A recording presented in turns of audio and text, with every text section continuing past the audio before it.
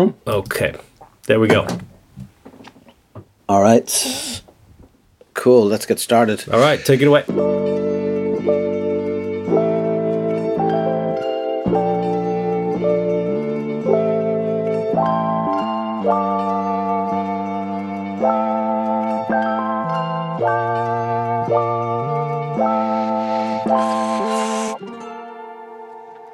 So, welcome to episode 6 of the Tokyo Jazz Joints podcast. Sentences you never thought you'd say, so that's fantastic. We start with a bit of good news. This is the third consecutive day recording. We're doing a 3-part special on the Shinjuku neighborhood of Tokyo. A couple of bits of good news to kick off with. James, you just sent me the listings from Chartable, so it seems that we're number 1 in the music section of Apple Podcasts in Japan, which is fantastic. I never thought that we would beat out the latest AKB48 podcast, but somehow we have done it. So kudos to us. You know what they say, cream rises to the top, doesn't it? So I suppose that's that. Also, we're from the episode 5, we're on a slightly new recording system, and thanks to a friend over here in Dublin called Brian, who's been really helpful. He's a sound engineer, so he's given us a bit of advice about getting the sound right and to try and make it a bit more of a pleasant listening experience. But we're getting some annoying clicking noises on one of the last tracks through Zoom, which has been really helpful to get us kicked off for the podcast, but we're going to try and stick with slightly better quality of audio from now on as well. So it's interesting how quickly it's all developing and evolving. And again, as always, thanks for all the listens. It's fantastic to see that there's an audience for this podcast and that people seem interested in the stories that we're gonna tell. So we're gonna finish off the focus on Shinjuku with this part 3 of 3. And I think probably it's worth maybe starting before we get into the jazz joints, just having a quick chat about Shinjuku today, I suppose. I mean, we mentioned kind of what it used to be like, what it was famous for back then. I mean, my impression of it, it's not somewhere I spent loads of time. I tend to be over, more on that sort of southwest side around Shibuya and that kind of area. But I guess, I mean, it's still pretty much, I wouldn't call it bohemian, but it's certainly like a mad mixture of shops and restaurants. And again, some really nice bars, some fantastic music bars, and some really tacky, horrible places, some pretty nasty streets and nasty buildings, and a real kind of mishmash of characters. I mean, particularly the under the tracks area, and then the little Shotengai with all the the name escapes me right now, but with all the little memory lane, yes, or actually, really called Piss Alley by the locals. Yeah, which is like stepping back in time, right? I mean, it's just so grim and grimy, and there's the famous Albatross bar where I think it's so tight upstairs, I think, that you kind of don't come down to get your drinks. They sort of pass them up through a hole in the floor. So, that's right. I mean, that's kind of Shinjuku. I mean, what's your impressions of it, or how do you think of it when you think of Shinjuku now? Well, actually, I think probably for a couple of reasons. I'm a lot more cynical and dark about it than what you just said. Probably because I'm still here and I've seen it change even more since you left a couple years ago. But also because that's really my hometown in Tokyo. That's where I spent the most time. I spent about 10 years living within walking distance of Shinjuku Station. And it's the place where I hung out the most, where I drank the most, where I worked the most. And it's definitely seen everything that you just described is still there in pockets, but it's getting less and less every year. As part of the drive for the now delayed Olympics, the government here used the Olympics as an excuse to clean up and do what they wanted to do, which was knock down a lot of these little dingy streets, which had the jazz bars and the old drinking spots, including, we mentioned on the previous episode, Kabukicho, which is sort of the red light district of Shinjuku. They've put on a gigantic new big hotel there, and just knocked out a whole little square block of it. So it is unfortunately changing to me in the wrong direction, just becoming a little bland. But if you go to just a couple streets over, you can still get that feeling, especially, where some of the jazz bars that we going to talk about here, very, very close to the station. But if you just take that back alleyway, you're still going to find 7, 8, or 9 buildings. That's the incredible thing about Shinjuku and a lot of Tokyo is how dense it is. That you could come around the corner from, a Cartier watch and jewelry shop to a place that we're going to talk about up first is Jazz Room Stick. Literally, a 30-second walk from Luxury Goods is a really, really old, rundown building where you take these rickety steps and go up, and you walk into Jazz Room Stick, and that's, I think, that is the charm of Shinjuku, and it still does exist. Maybe I'm a little bit grumpy, but nothing like it would have been probably when we first got here, like you mentioned in the first part of our Shinjuku three-peat here, 23 years ago. It was still really rough, and now it's becoming a little bit more corporatized, unfortunately. Yeah, and I mean, Japan, again, for listeners who haven't been there, everything's about the station. So everything radiates out from the station. So the closer to the station you are, the more expensive the rent is and the more desirable that location is. And actually, the 2 places that we're going to talk about today, funny enough, both of them have closed. And also both were really within stone's throw of the station. So the first one that we went to was Stick. And I remember, I think it was a classic sort of Friday night jaunt. And I remember being surprised, because first of all, I wasn't as tired as I normally are, but as I normally was, because, we've covered the speed that you walk from the station in previous episodes, but because the distance was so much shorter this time, I still have my breath. But when we got to Stick, I was surprised how it was literally sort of just across from the station around the back of the building, and as you said, rickety stairs. Well, you should mention which building. It's literally right behind the Studio Alta building, which is where everybody has their meeting spot, right across from the main entrance of the east exit of Shinjuku Station. It's one of the most crowded spots in the city, and it's literally right behind that on a tiny alleyway. So all of these thousands of people every night are walking by it, but nobody's going in except for people like us, And what strikes you about it is when you go in, or when we went in, I suppose we should talk in the past tense now because sadly it's gone, but when you went in, I think that what struck you the most was you pushed open this sort of big wooden door with Stick written on it, and straight in front of you, just down at the back, maybe a couple of meters away, it was a pretty small place, was just this enormous kind of poster, or almost like I remember it being kind of patched together, so it had been like printed in sections and put together, and just this enormous poster of Miles Davis, and had a kind of a sepia feel to it, obviously faded from years of being on the wall and cigarette smoke and stuff like that, but of all the memorabilia and the things that we've seen in the different places, it's one that always sticks in my head, and again, like with a lot of these places, I always wonder, like, what happened to that poster? When I went to Stick and saw it emptied out, that was my first thought, because it is so large. And we should mention, if, hopefully people who are listening to the show right now will be looking at the picture online, but you can see it's the Electric Miles period. So he's sitting there at some festival next to a very funky looking Jack DeJohnette, who was his drummer at the time, who would have been only in his early 20s. And it's just so striking too, because often in the jazz cafes and bars we've gone to, the Miles that you hear would tend to be more, the classic ballad Miles kind of blue, maybe the second quintet, not necessarily the funky years, So to walk into this old bar and to see that gigantic poster of the Electric Miles looking with his incredible sunglasses, I was just like, I was completely speechless when I saw that. And the picture that you took of it's great, because if you look on either side of this gigantic poster, you can see these framed photos of people diving in the ocean. And that's the funny thing about the owner of Stick, Warai-san, who is a really, really genki, lovely dude.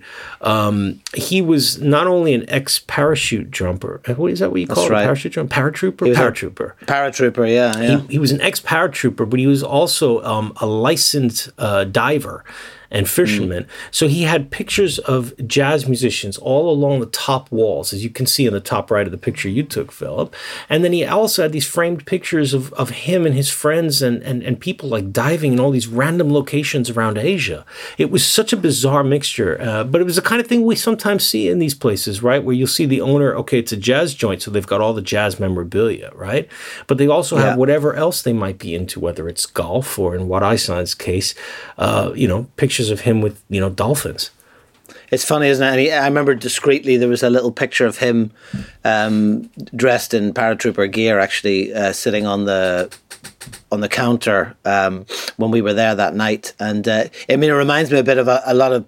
They don't need to do it anymore now, but certainly back in the day, like a lot of professional footballers, like soccer players, when they retired, they often maybe got a bit of money from a testimonial game, and they used to often buy either like a sports shop or they'd buy like a bar, and not probably the kind of bar that we're talking about on this podcast at all. But yeah, it was interesting how he'd had this just completely different life, and then here he was, confined in this tiny little sort of rectangular box space, playing jazz records. And within that space too, he had behind where the records are, and you can see it on the photograph, it was a sort of a glass DJ booth type area. And actually the portrait that I managed to take of him happily was behind that glass. So he sort of went in there, and he, for whatever reason, he chose to hold up that CD of John Coltrane, my favorite things. We should mention as well is that he was 74 years old at the time, which really surprised me. He's clearly dyeing his hair, but he was one of the guys. He was sort of the opposite of Otsuka-san Shiramuren, who we talked about last time, who was very intimidating. Wat Ai-san was just an unbelievably smiley guy, and it's interesting because his last name, for people who don't speak Japanese, sounds very similar to how you say laughing in the Japanese language, and he was always smiling and laughing, and he definitely had a thing for the ladies, according to rumor. We'll leave it at that. Although, didn't you say, I think maybe that we get a whisper that someone else had been in more recently, I think before he closed, and he got quite cross, I think, with them. Maybe they'd been photographing, or we don't know what the details were, but I think I remember you telling me something about him not reacting or being quite unfriendly with someone that you'd sent there, maybe, or a contact of yours. No, and that's we right. were kind of surprised, right? Because he'd been so nice with us, Yeah, and I'd been drinking there for years, so maybe and every time I'd always had a good experience. And yes, I remember I did get an email about that, but I think that could have been maybe right before they were closing, and so he might have been a bit under, just under some stress, or maybe. Yeah. Because I don't think he chose to close the place. It was, again, the story that we're hearing and we're going to hear repeatedly over the episodes we do, very sadly. We mentioned how old of a building this was. So he was pretty much just evicted, because he would have kept the place open until he was physically no longer able to go there. That's what he had told me. When I asked him when he was going to retire, he just laughed and laughed and laughed. And he said, "Come on, don't be stupid. Let's have a drink." And I was like, oh, this guy's such a star. He's going to stay here until either he falls down or his son just like forces him to stay at home. Yeah, it's sad.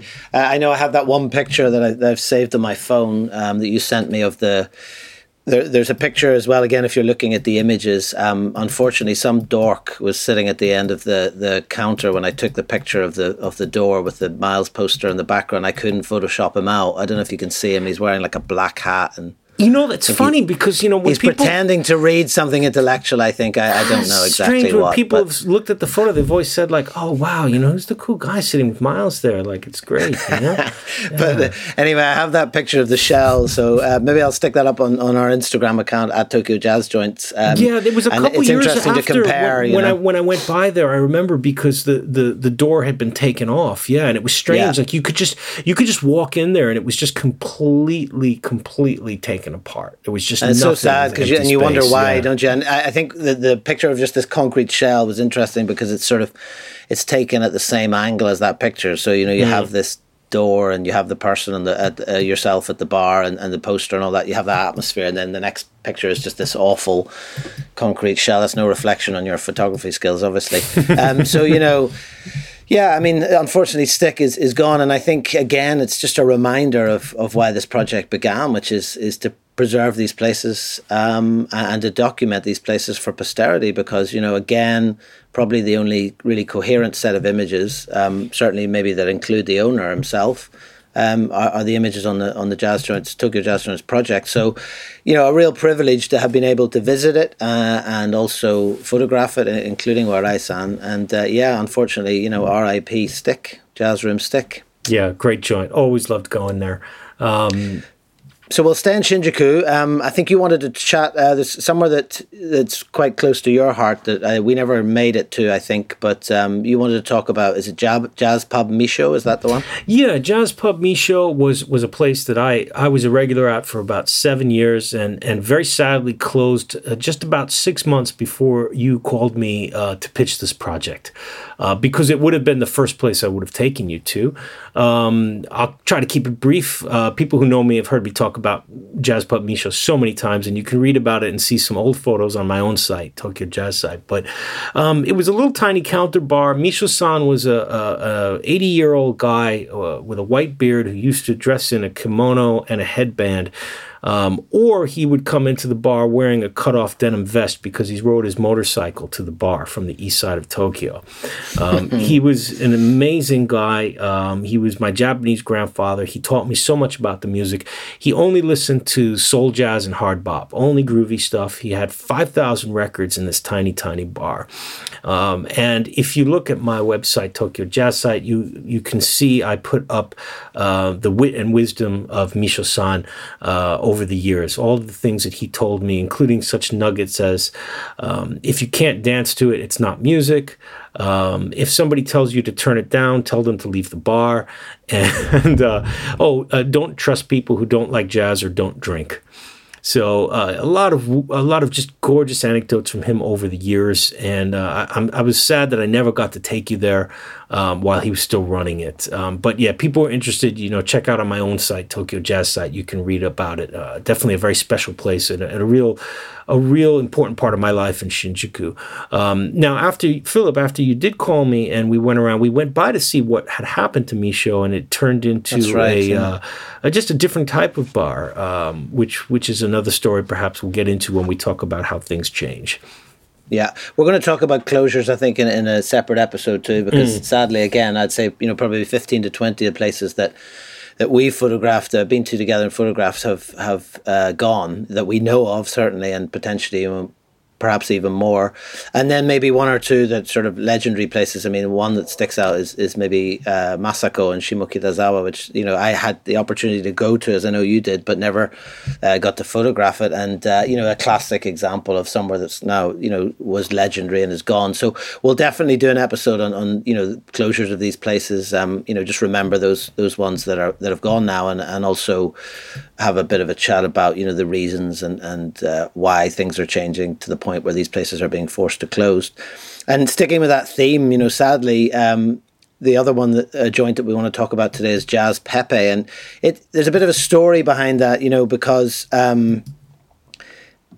I was doing a bit of research there on the glories of an iPhone and social media. So I was trawling through my photographs from years back. There's about 40,000 on my phone at the minute. So I was trawling through those, looking for Shinjuku and actually trying to figure out, just piece together the timeline of Jazz Pepe. So Jazz Pepe is a place which was on the different side of the station, but probably about the same distance, literally sort of stone's throw from the station building.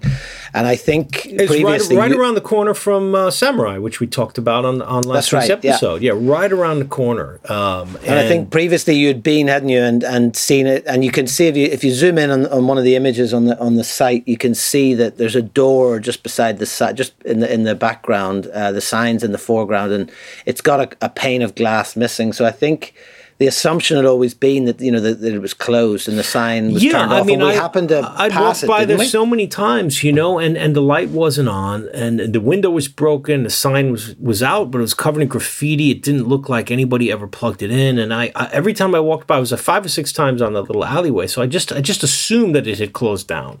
Bad job by me not going back to check though. Well, yeah, these things happen. But I mean, we went in, so I figured it out that it was the 27th of January 2016, apparently. That was the first time that we went. And you and I were together. And I mean, I think we sort of tentatively pushed that door open with a broken glass and walked down the, small staircase. And we were just blown away. I mean, it was this kind of brick interior with this beautiful lighting. All the as you can see in the photo, the stools were lined up along the bar. Well, and that's the view. That's the view right when you come in down the steps. Yeah. Is that view? So we just looked. I remember we looked at each other like, "Oh my god, what the hell is going on here?" Man? We're like, how did we miss this? Holy shit! Yeah. So yeah, it was pretty amazing. I mean, and we once we sort of got our breath back at just how incredible a find this was, we sat down and did the usual thing. We got chatting to the owner. Do you want to have a quick chat about him, and then we'll carry on with the story. Yeah, you can see from the photo that you have of him. So Okuma-san, at the time, I believe, was in his late 70s. And he had been basically running the bar since he was a student. So he'd never really held another job. He's got some great pictures on the wall, or he had some great pictures on the wall at Pepe, which you got a couple copies of sort of like the student scene at that time, which, as I mentioned before, I'm a big Japanese movie buff. And so seeing these was like seeing like the real life stuff that I had seen on the screen from all those new wave movies, So he saw Shinjuku change over the years. He saw everything that happened. But just imagine for a second that, we talked about the entry and, the downstairs, the basement vibe of this place. Imagine that you spent 50 years working in there. Now, he was already having a little bit of whiskey. I wouldn't say he was drunk or anything, but he had his cigarettes out. And I could just remember thinking like, if it were me, when we had a night out, I sometimes needed 2 days off to recover from having a few drinks, And I was like in my early 40s. How do these guys survive that long? And he told us 67 they'd opened. So, and he was there every night. So, again, in very classic Japanese fashion, probably never had a night off. And, I remember him smoking as well quite heavily. So, you're thinking maybe 20, 40 cigarettes a night. What was great was when I said like, well, what do you do when you're sick? He's like, well, I normally don't get sick, but when I'm hungover, I have a young girl that comes in and opens for me. There we go. How often does that happen, But you can see from the pictures you had there, again, the beautiful old pink payphone with the Doris Day Harry James record leaned up against it, right? And do you remember that when we sat down at the bar, like he was making tea and he had one of those, I don't know what you call it. It looks like a little gas flame, the kind of thing that people would take camping with them. And it was just on the counter and it was just burning like to provide heat behind the bar. And I remember thinking I was thinking, man, if there's an earthquake right now, we are all going to burn up like instantaneously. Like that can't be safe. And he just didn't turn it off. The whole hour we were there, it was just sitting there. The flame was going with all the dust and old papers around it, Yeah, suffice to say, I mean, if health and safety is your thing, I'd like to just put it on record right now. Do not go to Japanese jazz joints. There we go. That's a public service announcement. So that was the first time we went to Pepe. So then, as I trawled through these photographs, and this is kind of where we get into sort of a sadder part of the story. Really, we kind of decided because of the uniqueness of the place and this guy and everything that we were going to go back and interview him, record that interview, and then do something with that, maybe put it together with some images and so on. And when we went back, I think we'd called ahead and actually arranged you'd spoken to him and said, it's okay if we do this, and we got the okay and everything else. And it was the 15th of October, so it was a good 6 or 7 months, 15th of October 2016. So it was later that year, and there's a photo on my phone of just the sign, strangely not inside, but actually outside in front of the metal shutter that had been pulled down, and then just a rubbish bag. And I remember us standing there for like quite a while, and then we kind of circled round and circled back. And no one came because, as we said before, these places are not opening at like 8 o'clock on the dot or whatever. They sort of open at the owner's whim sometimes. So we kind of thought it was one of those situations, and we hung around, and unfortunately then no one came. So we gave up and headed off. And then I have photographs then on my phone from the 25th of October, so about a week later. And the scene looks very similar. The rubbish has been picked up, but the sign is still there in the doorway with the metal shutter pulled down. But on this occasion, there's actually a sign that's been printed and posted up on the metal shutter that basically says, due to a medical emergency, we're going to be closed. And then I think, if I remember correctly, after that, we thought, oh, this is not good. And I think you called him, didn't you, to see what was happening? And if I'm not mistaken, he was kind of quite slurry.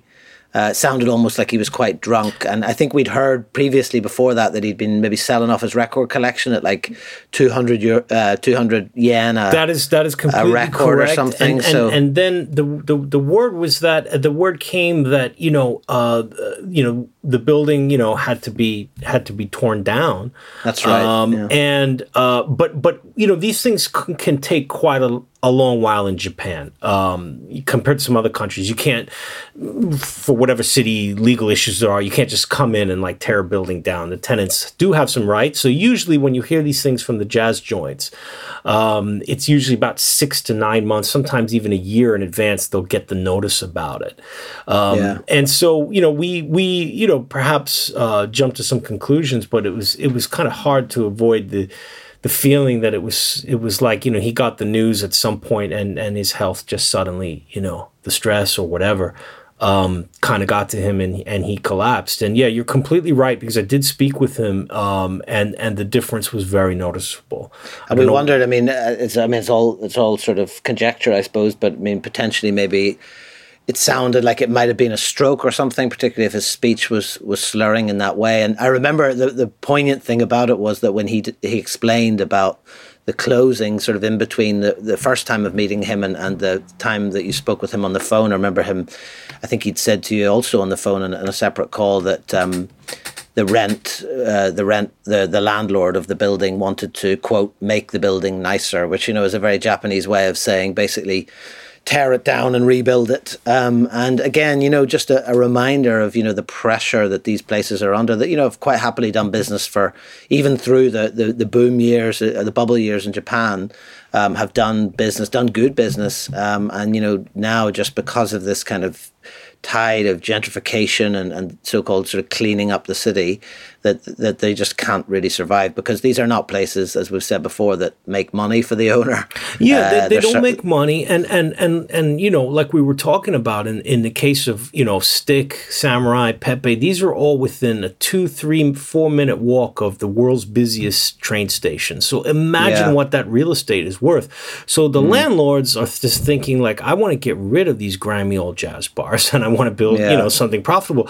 The fact that they could even last as long as they did was almost miraculous, because they were paying rent, and again that goes into very Japanese legal stuff, but they weren't facing the kind of rent increases that maybe a building right next to them would be paying for the same space. So they were in the old building, maybe paying rates that they negotiated 20, 25 years ago. That's what the guy in the Samurai had told me. So that was, if you think about, even if the owner would say to Pepe or Stick, like, okay, look, I'm going to give you the space that you still had, you can have it, it'll be all modern. Even if he would say that, the rent would probably be, 2 to 3 times as much. And so there's no way they could afford that. Yeah. Yeah. So sadly, we don't really know what happened. We, of course, hope that he's still going, somewhere. But the chances are probably, unfortunately, that he may well have passed away. We never got to go back in. I did do at one point. I sent out, the signal on social media in Japanese. To a lot of the people, Philip, you know probably who I'm talking about, similar people we follow who go around to jazz joints, Japanese people who love to go drinking there and who blog about them and stuff. And I did put out the word to say, does anybody know Okuma-san from Pepe?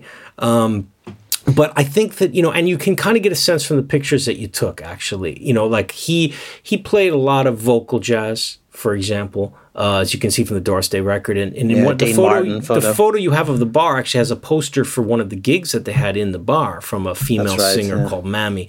So a lot of his customers would have been about his age, people not necessarily, using Twitter or Facebook or something like that. So it was pretty difficult, because usually when we've done this before, when we put the word out to ask about a certain cafe or bar, somebody out there who follows us will get back to us in Japanese or English. But with Pepe, it was just silence. There was nothing. It was as if nobody knew about this place, and it kind of still, to this day, it's got that mysterious aspect about it. And yeah, I do wonder, because, and I think we mentioned this on our first episode where we were discussing a little about these places. But, I don't think a guy like Okuma-san had any family to go back to.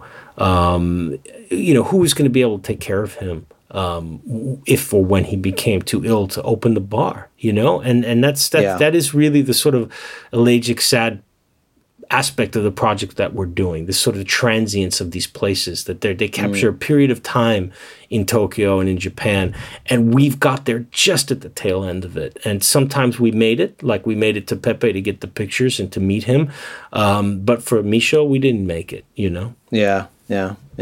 I mean, it's great that the photograph of the Jazz Pepe sign and also of Okuma-san holding up his drink, that's made the cut several times into different exhibitions and stuff that we've done in various places. So, it's a nice opportunity to get the photographs out there and to kind of celebrate this place, albeit, the opportunity to visit yourself it no longer exists. I mean, just a side note, you mentioned the photographs where he has that, look like stills from a film of these really funky Japanese kids, with sunglasses and cigarettes and leather jackets on, that you can see in the image. But actually, interestingly, quite just next to that is some color photos of gigs that obviously took place in the bar. And again, I mean, when you look at the photograph of the entrance to Jazz Pepe and how small and narrow it is, it might give you a flavor, if you haven't been to one of these places, of just how claustrophobic and intense having like a gig in there would be, particularly in this one, because I think I'm pretty sure that's a double bass there, so, which is not the world's smallest instrument. So you can imagine just having like a 3-4 piece band in there with the owner and then, customers. You can see on the right side of your pictures there, right?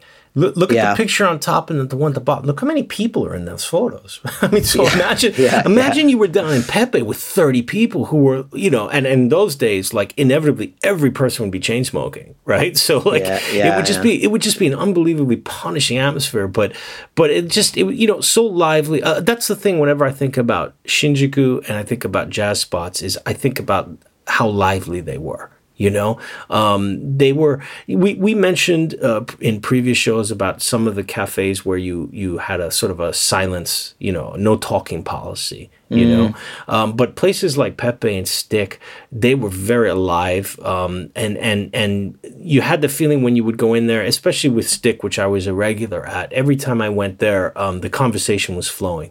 And you didn't have to wait 2 or 3 minutes before the person sitting next to you at the bar would start to talk to you, or what I saw would introduce you, And it was just a really, really special time that we got to experience there. I don't know what now that building is. I haven't been back to that street in Shinjuku since then, but I will make sure when all of this nonsense is over with COVID-19 to go up and take a picture, and maybe we can add it to the slideshow, Yeah, I mean, it's funny you should say that, because I suppose, in some ways these places are very Japanese, but in other ways, in the nicest possible way, they're not Japanese. Like you mentioned, for example, just randomly talking to people next to you, that lack maybe of formality and sort of kind of social norms and that sort of etiquette that that oils the wheels of Japanese society in general.